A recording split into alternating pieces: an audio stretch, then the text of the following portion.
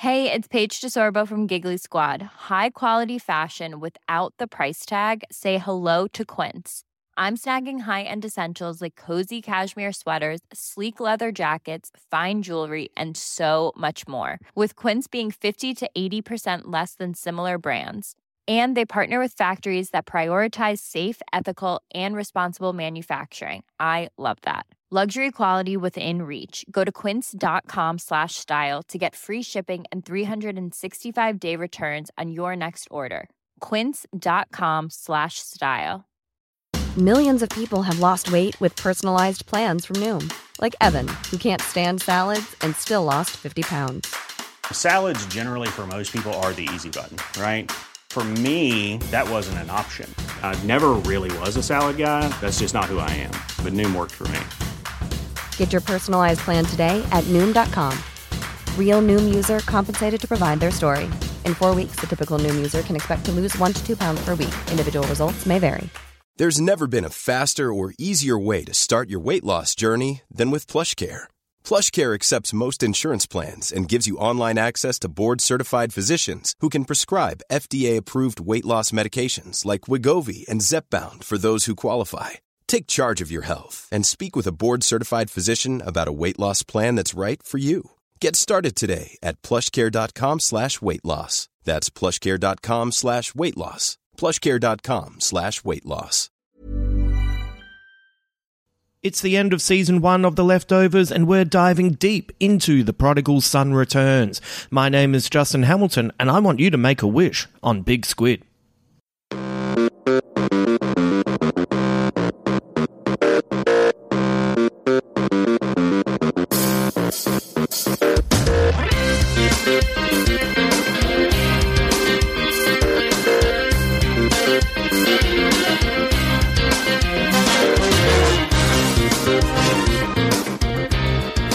We've arrived at the end of Season 1 of The Leftovers, and I found this episode really emotional to rewatch, especially as it reminded me of a lot of emotions I had when I first viewed it. We'll get into that in a second, but before we do, a quick reminder that our live Big Squid show is on May 2nd at 5 p.m. at Giant Dwarf, and we're tackling the subject, can we still enjoy it? My friends and I will be discussing movies, music, children's books, and contrasting it with personal stories, and maybe ways to still enjoy a person's work even if you don't particularly care for them. My guests for the show include Richard Fidler, Alice Fraser, Rove McManus, Ben Elwood, Angela Pierre, AJ Lamar, Georgia Mooney, and Alexei Toliopoulos. You can find tickets at the Giant Dwarf website. Thanks for the great feedback on the Justice League podcast I released earlier this week. Ben and I are so glad we took our time on this one. We didn't want to lay down some hot takes without considering both versions of the movie, and it appears you really enjoyed that approach as well. If you did like Zack Snyder's movie, I hope we didn't burst your bubble too much. Remember, we much preferred seeing Snyder's vision than the awful hatchet job that Warner Brothers and Whedon, etc. made to the movie. But I guess when it comes to superheroes, we're just not big fans of the overwrought darkness. But, as I said, hopefully we brought some positivity towards it, and we also had some fun with it. So if you're a fan, we're still on your side for being a fan, if that makes sense. Thank you once again for the feedback and the kind words online. It is always appreciated. Let's talk leftovers. We're going to get stuck into episode 10 of Season 1, The Prodigal Son Returns. That night, 3 years ago, we looked at ourselves in the mirror, and none of us wondered why we were still here. We knew. She knew if she did this, it'd hurt you. You can't help them. Yes, I can. I know I can, because I'm supposed to. I think I may be a fraud. You're a good man. I most definitely am not.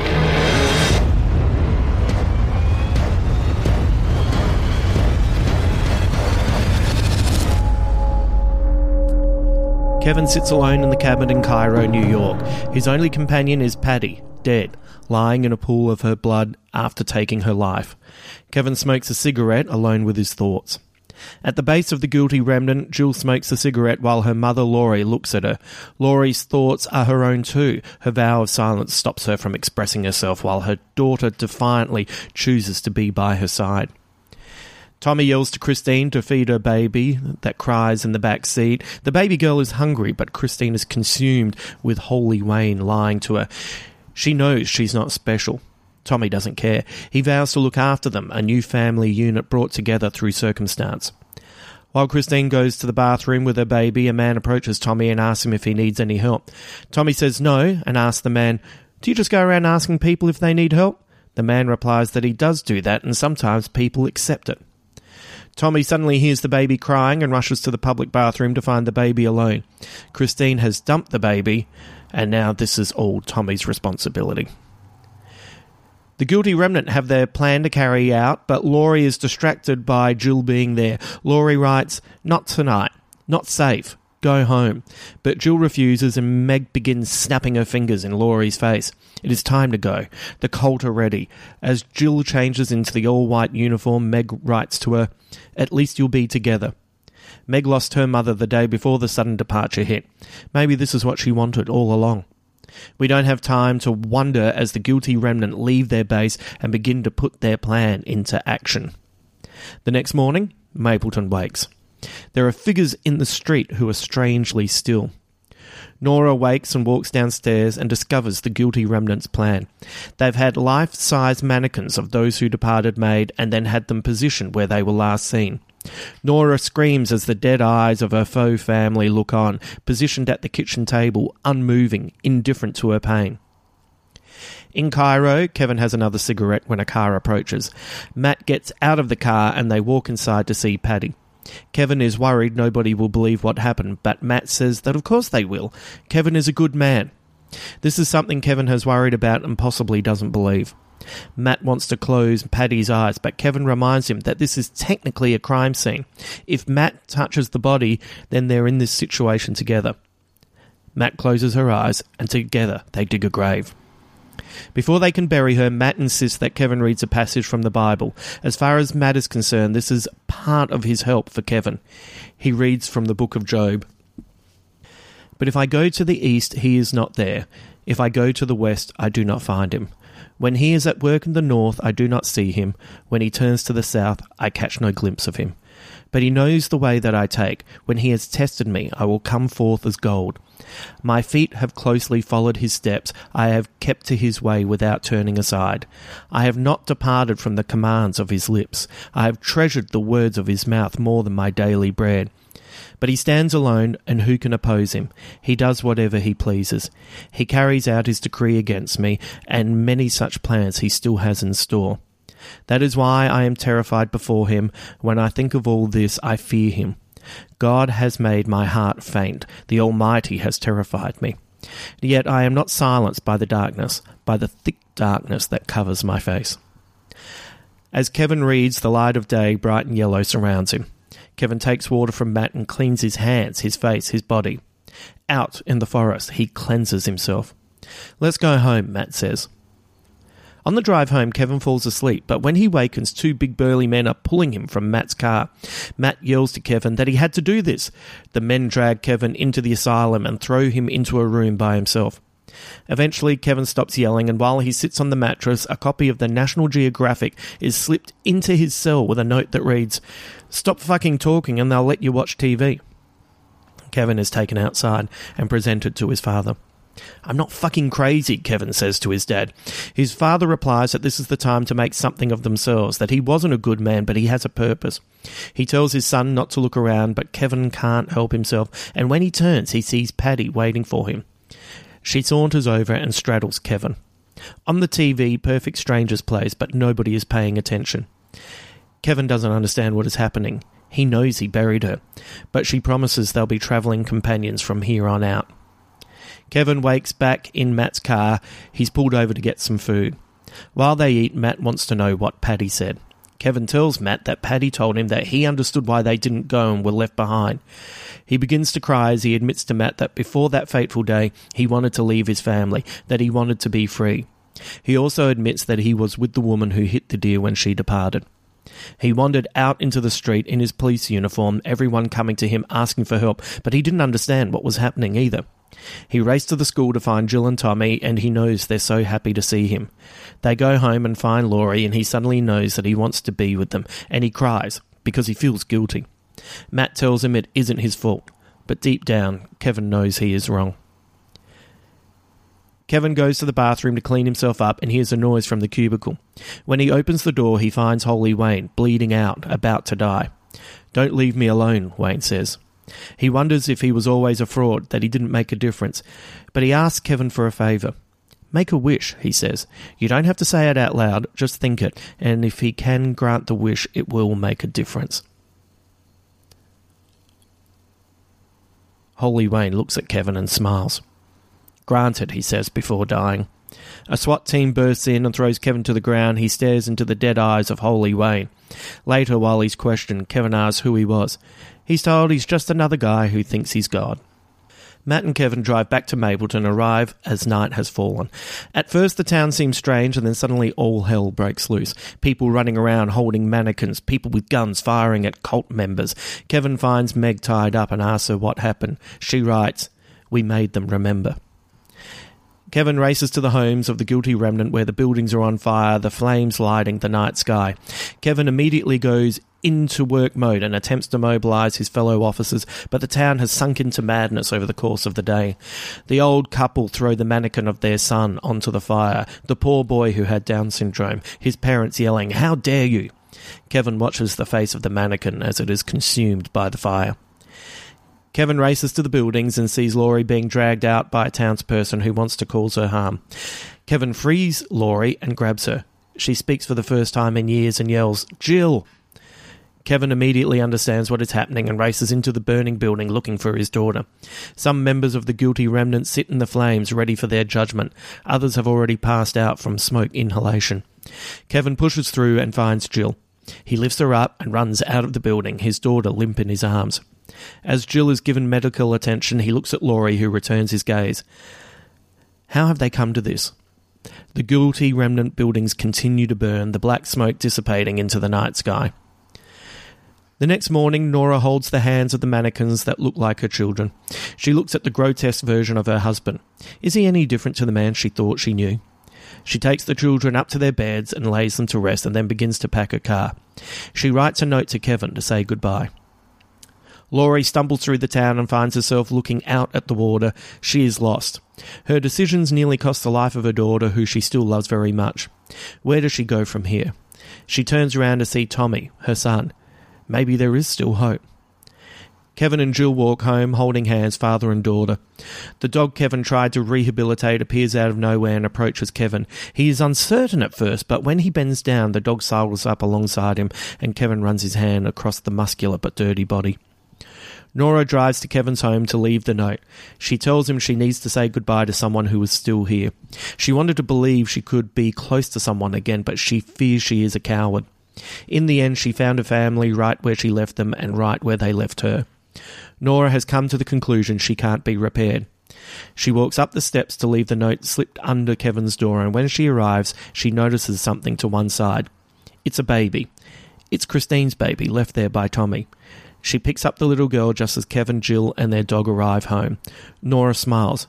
Maybe she can be repaired. "Look what I found," Nora says. She didn't find just a baby. She found a reason to live a life. And in finding Kevin, he too has found a reason to live a proper life as well. So when this finale first aired, I was convinced this was the end of the story. It hadn't rated well. I didn't know anyone else at the time who was watching it, and I figured if this is all we're going to get, you know what? I'm content. Even more than that, I was rapt.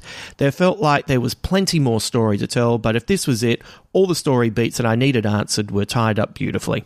I didn't need to see Kevin and Nora together to know they now had a fighting chance of finding happiness.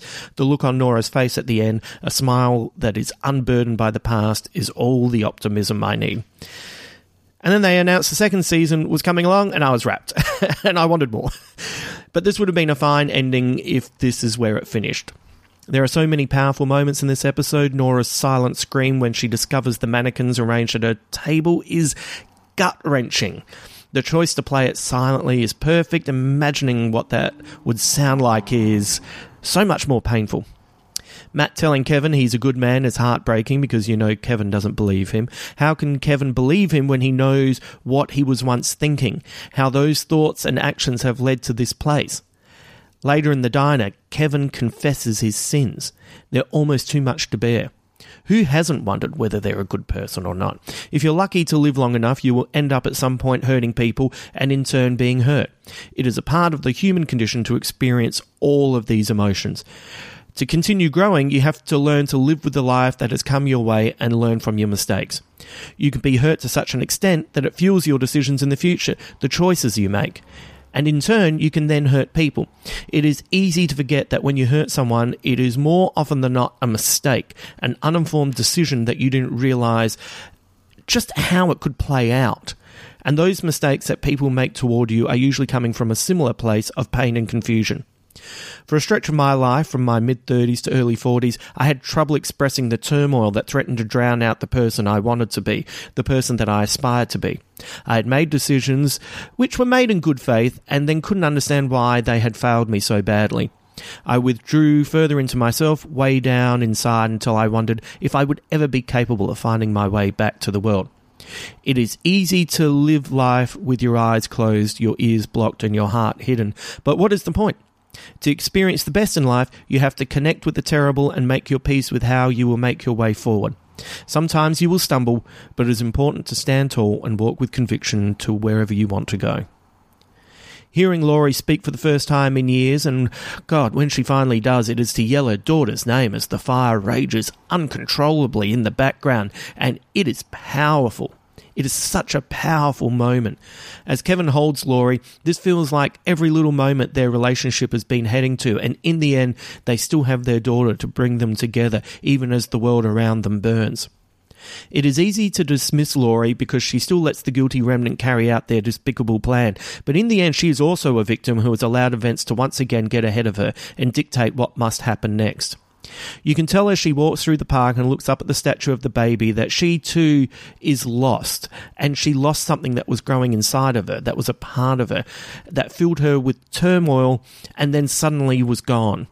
And you can't begin to imagine the guilt that she must feel about that. When she looks out at the calmness of the blue water and is rewarded with her son returning home, it is the first time you have hope for Laurie.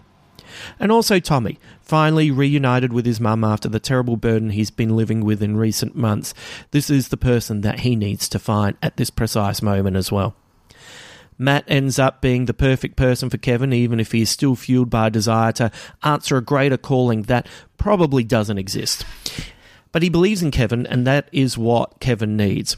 Matt makes Kevin read from the book of Job, a tale about a supreme power acting in ways that seem cruel to man to help him find his way forward.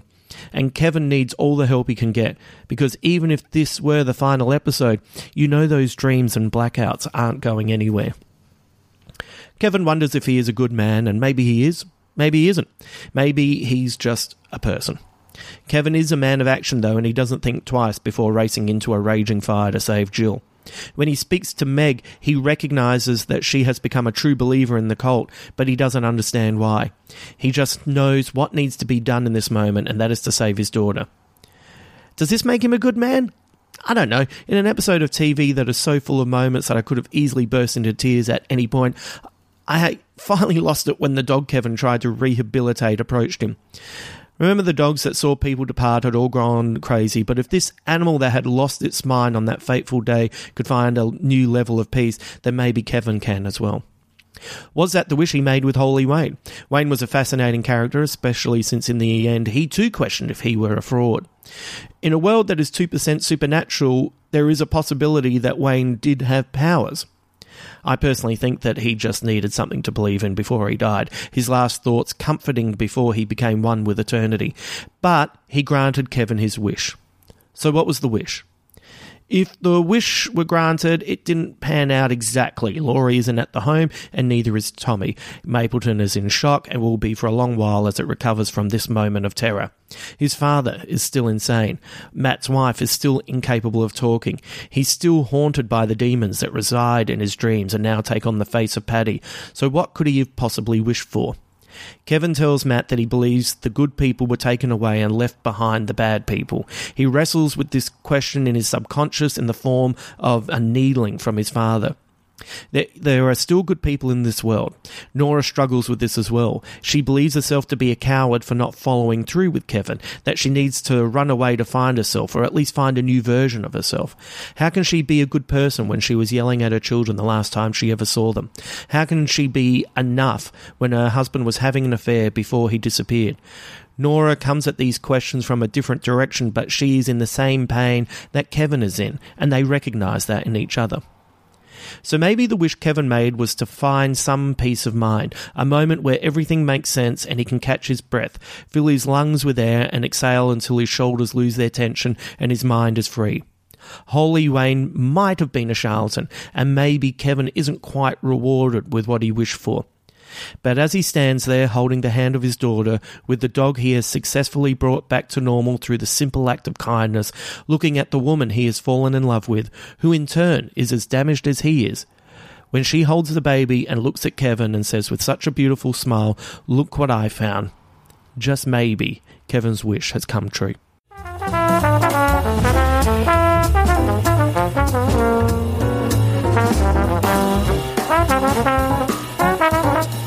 All right, let's get into the squid bits. God damn, I really could have just cried all the way through this episode.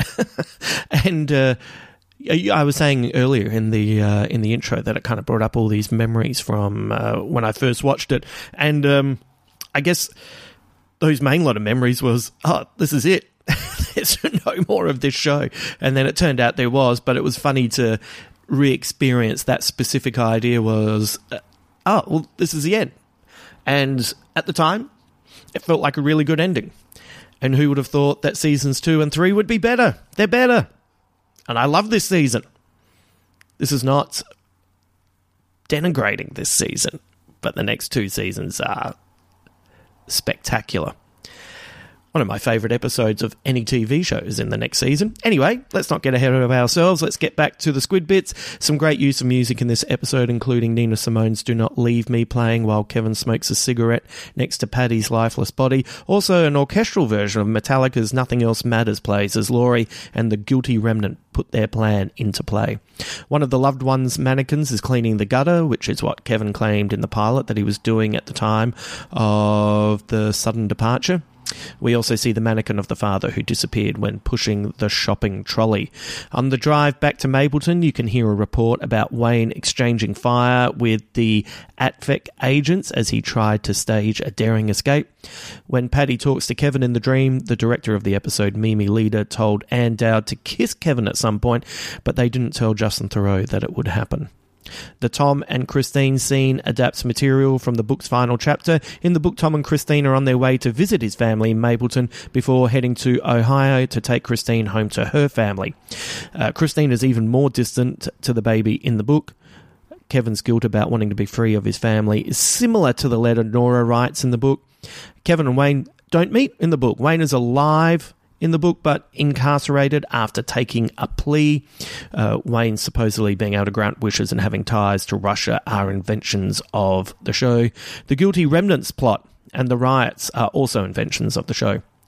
Laurie regularly breaks her vow of silence when talking to Meg in the book, but the first time she breaks it in public is when she's handing Kevin the divorce papers and she says, "I'm sorry."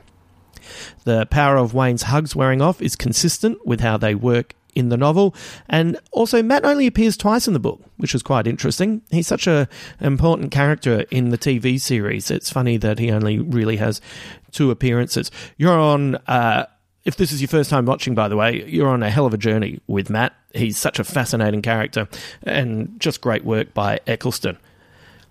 The Meg and Laurie relationship is very different in the book. You know what? It's actually way too complex to go into. Just trust me, if you read the book, you'll be quite surprised as to where it goes. It's kind of maybe it's kind of darker. It's and definitely a little bit more dramatic. Anyway, if you haven't read the book, it's really worthwhile reading, A, because it's great, but also that part of it is really fascinating. The Nora and Kevin stuff is quite different too, but there are enough similarities that you can see it as a blueprint for what they do in the TV show. I have to say, I prefer the TV version of their relationship, especially with where we are headed next. And that brings us to the end of Season 1 of The Leftovers. I hope you enjoyed it as much as I have enjoyed producing these podcasts for you. I'm going to try and start Season 2 next week. But I know there's a certain Alexi Toliopoulos who is dying to talk about the start to the next season, specifically the first 5 to 7 minutes off the top of my head. I can't quite remember how long it goes. But we've talked about this in the past, and he's super keen to come back on the podcast and chat about that. So I'll try to record with him before that episode is due. If we miss a week, it'll only be next week. I'm just kind of juggling a few jobs at the moment and trying to get someone to, line up with your schedule to record something can sometimes be a bit tricky. But let's not put that in writing. I'll let you know in the Tuesday episode what we're going to do. I'm keen to get straight into it, to be honest. I don't want to wait. I know what's about to happen. I'm dead keen to get right into Season 2. If you're enjoying the podcast, please leave us a nice review on Apple Podcasts or wherever you listen to us, and come over to our Facebook page to share your thoughts about Season 1 of The Leftovers. Don't forget to head to Giant Dwarf, where you can find tickets for our next live show on May 2nd as well. Let's finish with a quote from Tom Perrotta, who wrote this in his book, The Leftovers. That's why we get involved with other people, right? Not just for their bodies, but for everything else too. Their dreams and their scars and their stories. Until then.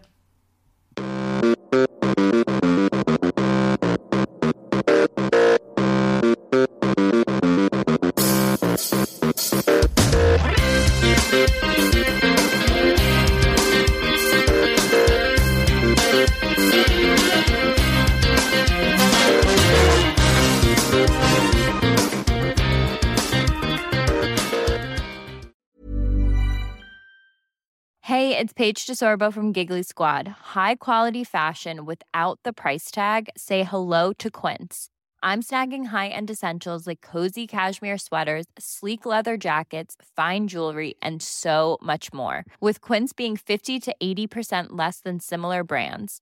And they partner with factories that prioritize safe, ethical, and responsible manufacturing. I love that. Luxury quality within reach. Go to quince.com/style to get free shipping and 365-day returns on your next order.